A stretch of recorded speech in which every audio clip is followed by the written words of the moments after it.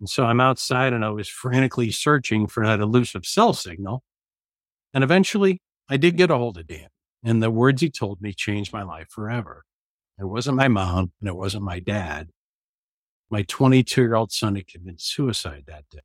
I don't tell people this story because of that. I really tell people this story because of what I've learned and what's happened since. You're listening to Culture Champions, a podcast about what it takes to cultivate exemplary work cultures and master sustainable business growth. In each episode, host Zain Hassan sits down with business leaders and experts to bring you in-depth conversations on maximizing value and success in all aspects of your company. Today, I'm unbelievably excited. We've got Jim Blachek here with us, and he's someone who I've had the fortunate pleasure of getting to know. But I think today, going through and being able to hear his story, and I'm just really excited for the audience and even for myself just to learn his story is incredibly moving. So, Jim, really, really appreciate you jumping on and being willing to take the time to be on the podcast. Thanks, Zane. I appreciate it. I'm Jim Blachek of the Benefits Group and Dynamic Benefit Solutions, a employee benefits firm based in Pennsylvania and a few other states, actually. And father of 5, grandfather of 3, and a huge fan of Ted Lasso. So I don't watch much TV and don't watch any movies, but I am a Ted Lasso fan. So if you have a question on Ted Lasso, you can ask me that. I love that parallel. I do have a question about Ted Lasso, actually. Okay. I've watched, a couple episodes, but I think there's a deep correlation between this podcast, actually, and the idea behind it in Ted Lasso. But I'd love to get your take. Yeah. I mean, Ted Lasso really is about culture and people and believing in them and bringing out the best in them. I don't know how long that's been out, but when did you start watching Ted Lasso? Since I don't watch TV, my daughter drugged me into it one time. I had to go out and work for a week out from her house. And she's like, she really wanted me to sit and watch it with her. And so I did. And then we watched, I think it was season 1. It might've been, we watched most of season 1. And then eventually a year later, I got my wife. We both watched season 1, 2, and 3 together and just really enjoyed it. So, I mean, was that you enjoyed it because it's funny, or you enjoyed it both because it's funny? And do you find like there's actual like principles that you're applying in business and in, with how you treat your team based on what you're I think it's a combination of everything. It was well written, a little vulgar at times, but that's okay. I get vulgar sometimes. And it was very well written, well thought out, well developed. And a lot of the lessons that he taught can be applied in life and should be applied in life. And so I found a lot of value to it. No, I think on that note, Jim, your story and your just the background, because you had your own business that's been like what I'll call self-sufficient in terms of a lot of people want to move from that role of being, leading a business to knowing they can, what I'll call own a business and not have to be inside it. And then they can kind of choose if they do or don't want to be inside it. I think you've been able to figure that out, but I'd love for you to go through your background in terms of the business stages and your story, because candidly, I think that's where the audience will get the most value. Okay. Just the authentic aspect of that and how much that's really shaped how you approach culture. So I began this business back in 88, really coming right out of college, and began in the insurance industry. And I want to say we did well in spite of ourselves. We were working in our business and not necessarily on our business. And 12 or 13 or 14 years ago, we met a business coach and who began to get us to think beyond ourselves and to look at our business as truly as a business. I tell people without employees, you don't have a business. You just have maybe a well-paid job, because if you're not scalable, you really don't have a business. So you can't sell yourself. You can only sell a business. And so we began on that track. And then for many, back in probably it was like 2005 or so when we began to work with him, and ACA happened and things are coming along. And I was working in this business, but I was not really enjoying it. And then it was 2012. We had a really phenomenal 2012. And to celebrate that, my friends and I grabbed our snowmobiles and jumped in our trucks, and we drove 12 hours deep into Quebec, Canada.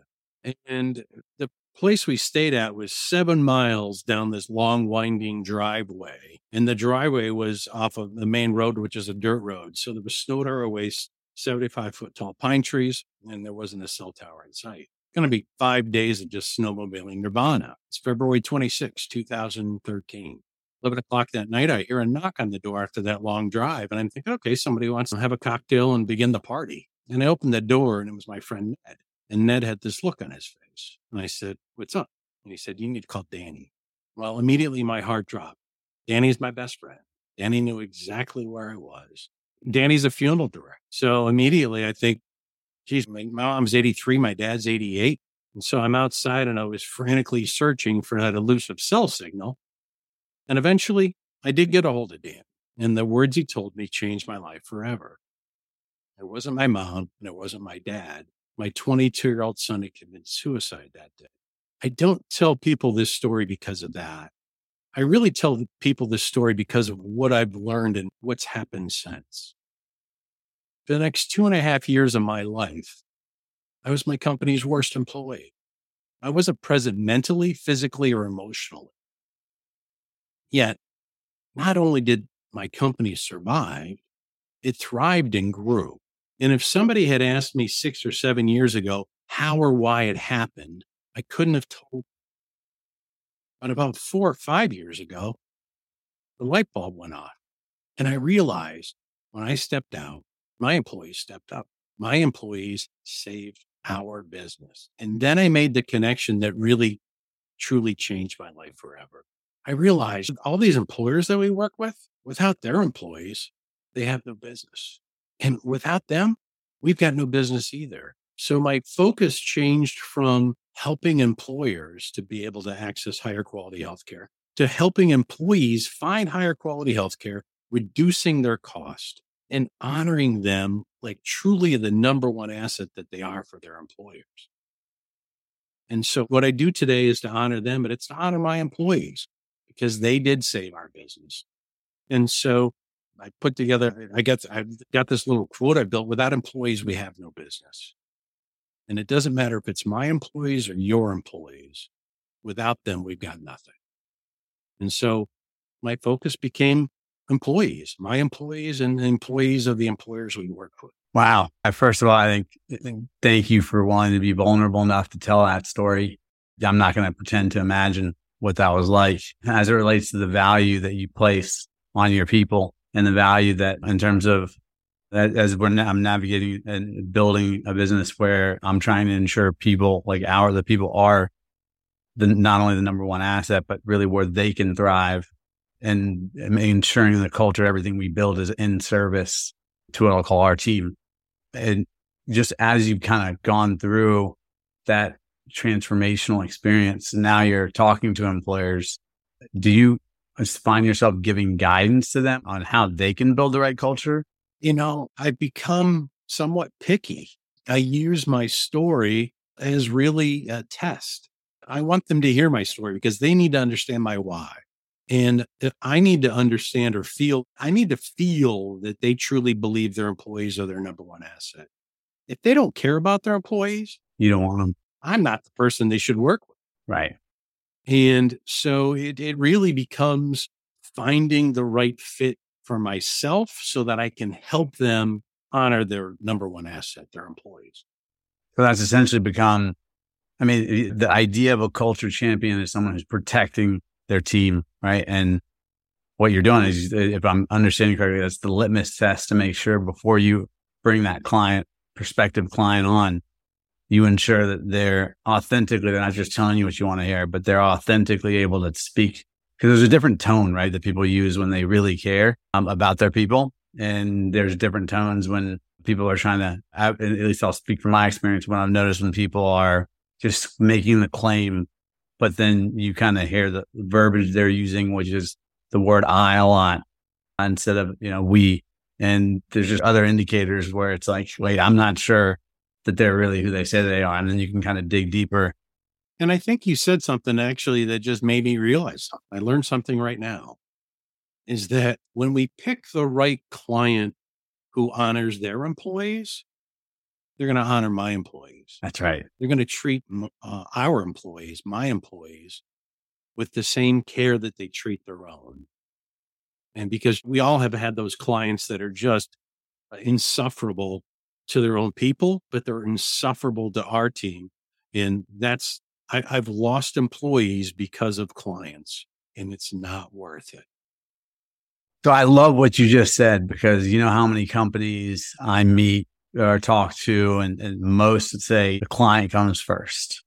And what I've learned is that's the mentality of what I'll call of scarcity, right? When you're afraid, when you realize that you've got the value to add because of your team, and you realize that your role is to protect your team and ensure that any client is treating your team.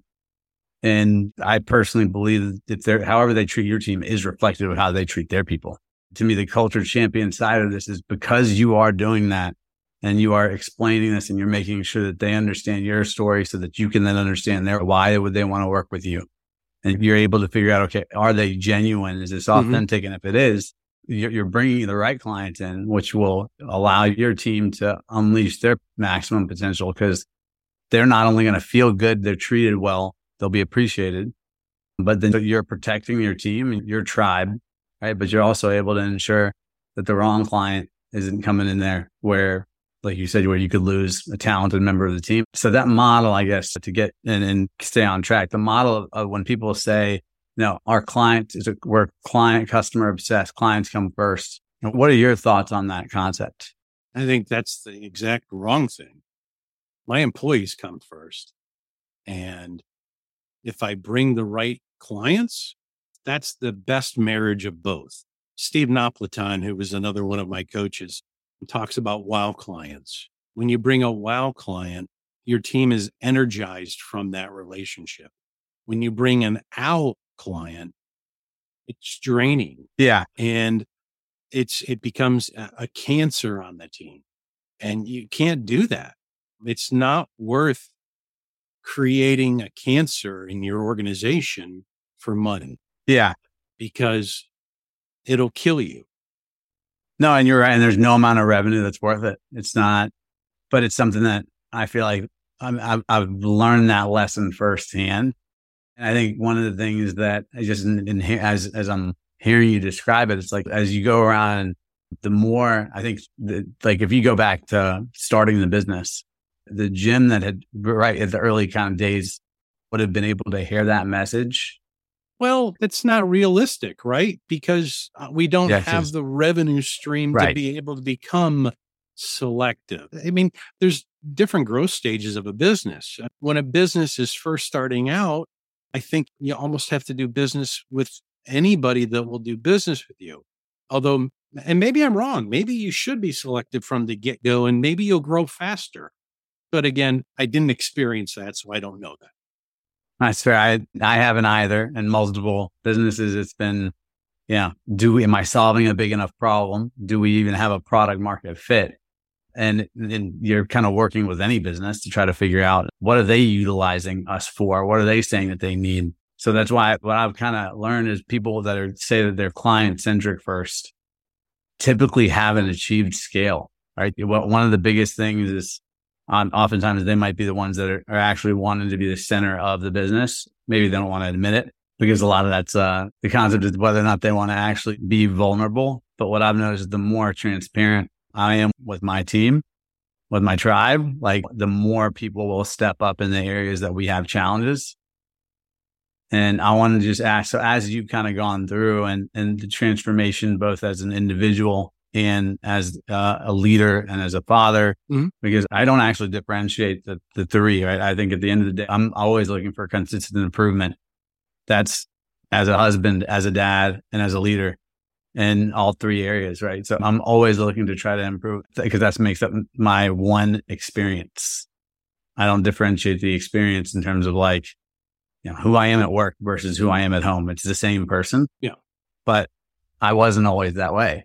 Cool. So I'm just trying to, I guess for me, it's trying to understand, as you kind of went through, was the key moment of understanding and changing, or was it a change of your culture that happened? when everything happened with your son? Or was that more of a realization of what you had already built? Well, I definitely think there was a change in me. I became a much more empathetic and I think in tune with my emotions and feelings through that experience. I'm going to use the word appreciate. I don't know if that's the right word. Able to appreciate other people's pain, able to understand that life doesn't always give you what you want. Right. And you have to sometimes roll with the punches and understand that I have to accept the fate that was given to me and how can I make it better? And so I've been able to really change a mindset. I've actually developed a gratefulness mindset because I know things can be a lot worse than they ever are. And other people's problems are much worse than mine. And I've had issues where a vehicle would break down somewhere and I'm grateful because it could have been somewhere that was a lot worse than where it happened. And so when you begin to use a gratefulness mindset, life is much kinder to you. And to me, I'm a much healthier person emotionally and even physically, I think, because I'm not stressing over the things that I can't control Right. and understand that things can be a lot worse. And they've been a lot worse for me, and I don't ever want to go back there. And so I'm appreciative of every breath that I take today. And I want to be a better father, a better leader, a better husband today and tomorrow. And so just strive for that. Everything you just said in terms of the gratitude mentality or the gratefulness mentality that you just described, did that get built through, like, is it a daily habit? Like, how do you remind yourself in those moments where, because I certainly appreciate that at the end of the things that you used to do, as you, both with experience and adversity, the things that used to become like maybe you'd stress out over are probably not stressful. And now what you consider stress, it would be something that would have to be pretty monumental. If it, like, because of the description of what you just labeled, right? The gratefulness mentality, knowing that, well, whatever you're going through, somebody else is going through things that are tremendously worse. And you're still really fortunate to be in the position. I think it's just because I become empathetic and understand that there's other people that have a lot worse problems than I do. And woe is me is never the answer. And so I don't have a gratitude journal. I think it literally was, I had a mind shift change and I don't know how to explain it. I've met some incredible people through this journey, and yourself and Lester and Steve Napolitan and many other people that honestly I would have never met, I don't think, if it hadn't been for what happened to me. And so I can't change what happened with my son, but I can change how I react and change who I am to become a better person, to honor he and my employees and be a better person and my family.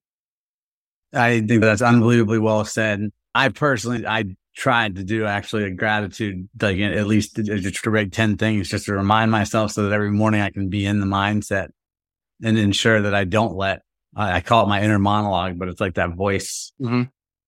I don't actually know if other people even have that voice, but there's multiple voices, and one of them is like the inner monologue, that's self-doubt and the self-limiting beliefs and the concept of, I think that to quiet that noise, to create sort of a daily routine has really helped me do it. But it sounds like through your experience, it's become almost just a fully absorbed, like, you just make sure I'm clarifying, you didn't practice a routine. Mm-hmm. So the coaching that you're mentioning that you reached out, that was that business coaching? It was cathartic, right? I mean, if I dwelled on the negative, it would have killed me. I had a choice. I could have dwelled on the shitty situation that happened, or how can I grow from this? How can I become a better person? And luckily for me, and luckily for my family, I was able to grow from it. And for your team, kudos to you, because candidly, there are a lot of people that don't, right? That don't, with a situation like that, they don't. So the ability to be self-aware and get yourself out of that rut and to be able to make a difference and use that adversity for positive change, that's extremely commendable. Thank you. So, I mean, as you now, right, as you go forward, how do you think about the idea? Like, how do you look at people that you're bringing on the team, new people that as you're hiring or recruiting? What's your litmus test for determining the right team member? They have to be good people. I mean, it's conversation, it's discussion, it's, tell me about yourself. And I don't have a magic wand. And I think I've become a fairly good reader of people. And I've got a team, right? So it's just not me doing that. Yeah. It's just not my opinion. I'm going to have other people of the team make sure that, is this a good fit for us? Is this somebody that you're going to enjoy working with? Or isn't it? And so that's important. I mean, it's important to bring in people. They don't have to be like anybody else or everybody else, but they have to be likable. Yeah, no, I think the concept of making sure it's not just you allows you to not only, honor your team and ensure that they feel like they're building this team right with you. So the last 3 hires, I never met them until months after they got hired. Okay. So there you go. That answers my question. It's a process that your team owns, and your team is the one really that does the recruiting. Because they're the ones that have to work with them day to day. I look at my position as I'm kind of the overseer. I am no longer in the micromanaging of our operation. I can't, because I'm horrible. Like, that's not my job. My job is to manage people and to bring out the best in what they can do and to give them the resources to be able to do that. To me, it's just hearing, I've had the pleasure offline and outside of this podcast of really getting to know you. And when I think of culture champions, I genuinely think of the people who are looking at their team and saying, I want to protect my team. I want to bring out the best in my team. And I want to keep, what I have, the core values or the characteristics of the team consistent, right? Like, to your exact point, it's not, that doesn't exclude anything. It's just saying what you're looking for are people that you can enjoy being around, and ensure that they have alignment of shared values. And that, because at the end of the day, from there, you're overseeing, even the overseeing becomes something that it's really more of the legacy that you're leaving. You probably don't have to check in as frequently as most people that are in their business, because you're not really in the business. You're more working on the business and thinking strategically. And that's lessons learned and money spent to be able to dream what I wanted my business to look like. And then figure out a way to, and I say my business, it's really our business. I do have a business partner, but it's really our business too, because it's our employees, it's their business. And so I wanted to be able to build something that could have a long-term future. It's not dependent upon me or Jeff or any one person, so that there is a legacy and a long-term ability for this organization to continue forever. I think the audience will get a lot of value out of this. This really, again, appreciate you sharing your story. But so what's 5, if you were looking back, or not, if not 5, but what is your future vision for the business? Like, what's the legacy that you want to leave? Well, we have an aging workforce. And so we need to figure out how we can bring in younger people that can assimilate the culture and then be able to lead. I think, we've got a phenomenal start on the service side of our business. It's the sales side that we need to find younger, dynamic people that can take the reins in 6 or 8 or 10 years from now, when it's time for me to say, sayonara, you got a phenomenal foundation, just continue it. And or not, I'll stick around, but let somebody else make more of the decisions. Who knows? I mean, I don't know what life will hold. And so, but 6 or 8 or 10 years, I want the flexibility that there's opportunity and options available to let somebody else take control. Well, I think that's, to me, it's the pure definition, because typically the concept goes, as the realization of that doesn't come early enough. And then you find people in a situation where they're realizing and it's too late, right? So being able to provide that opportunity for them. And I mean, I've had the good fortune of where there's a lot of questions I'm not asking because I know you so well already, but I think it's valuable for the audience to hear everything that you just went through. So this was a great, dialogue. I really appreciate you jumping on. And in every way, you keep being a culture champion, Jim, because you're like a perfect example of exactly what this podcast is about. I appreciate it. Thanks for the opportunity to let me share my story. And I hope maybe it can open up some people's eyes so that they can maybe change some mindset to look at their employees as their number one asset. I think before, one of the things to that point, so for the audience, if they want to get in touch with you, reach out, what would be the best way or your preferred way for them to do that? You can find me on LinkedIn. I think if you type my last name, there might be two of us on LinkedIn. I mean, it's not a common last name. And I'll drop the link in the notes for the audience so that they can have a link to your LinkedIn. Okay. And I'm probably not as active on it as I should be, but I'll get a message and I'll get back to you. And happy to have a phone conversation or whatever. All right. Well, sounds good. Appreciate it, Jim. And look forward to our next time to be able to connect. Thanks. Take care. Thank you for listening to the Culture Champions podcast. We hope you enjoyed today's episode. You'll find links to any resources mentioned in the show notes. If you're enjoying our show, be sure to subscribe and leave us a 5-star review. And if you have someone you'd like to hear on the show or a topic you'd like to see covered, please email pat.davisbryant@risktag.com.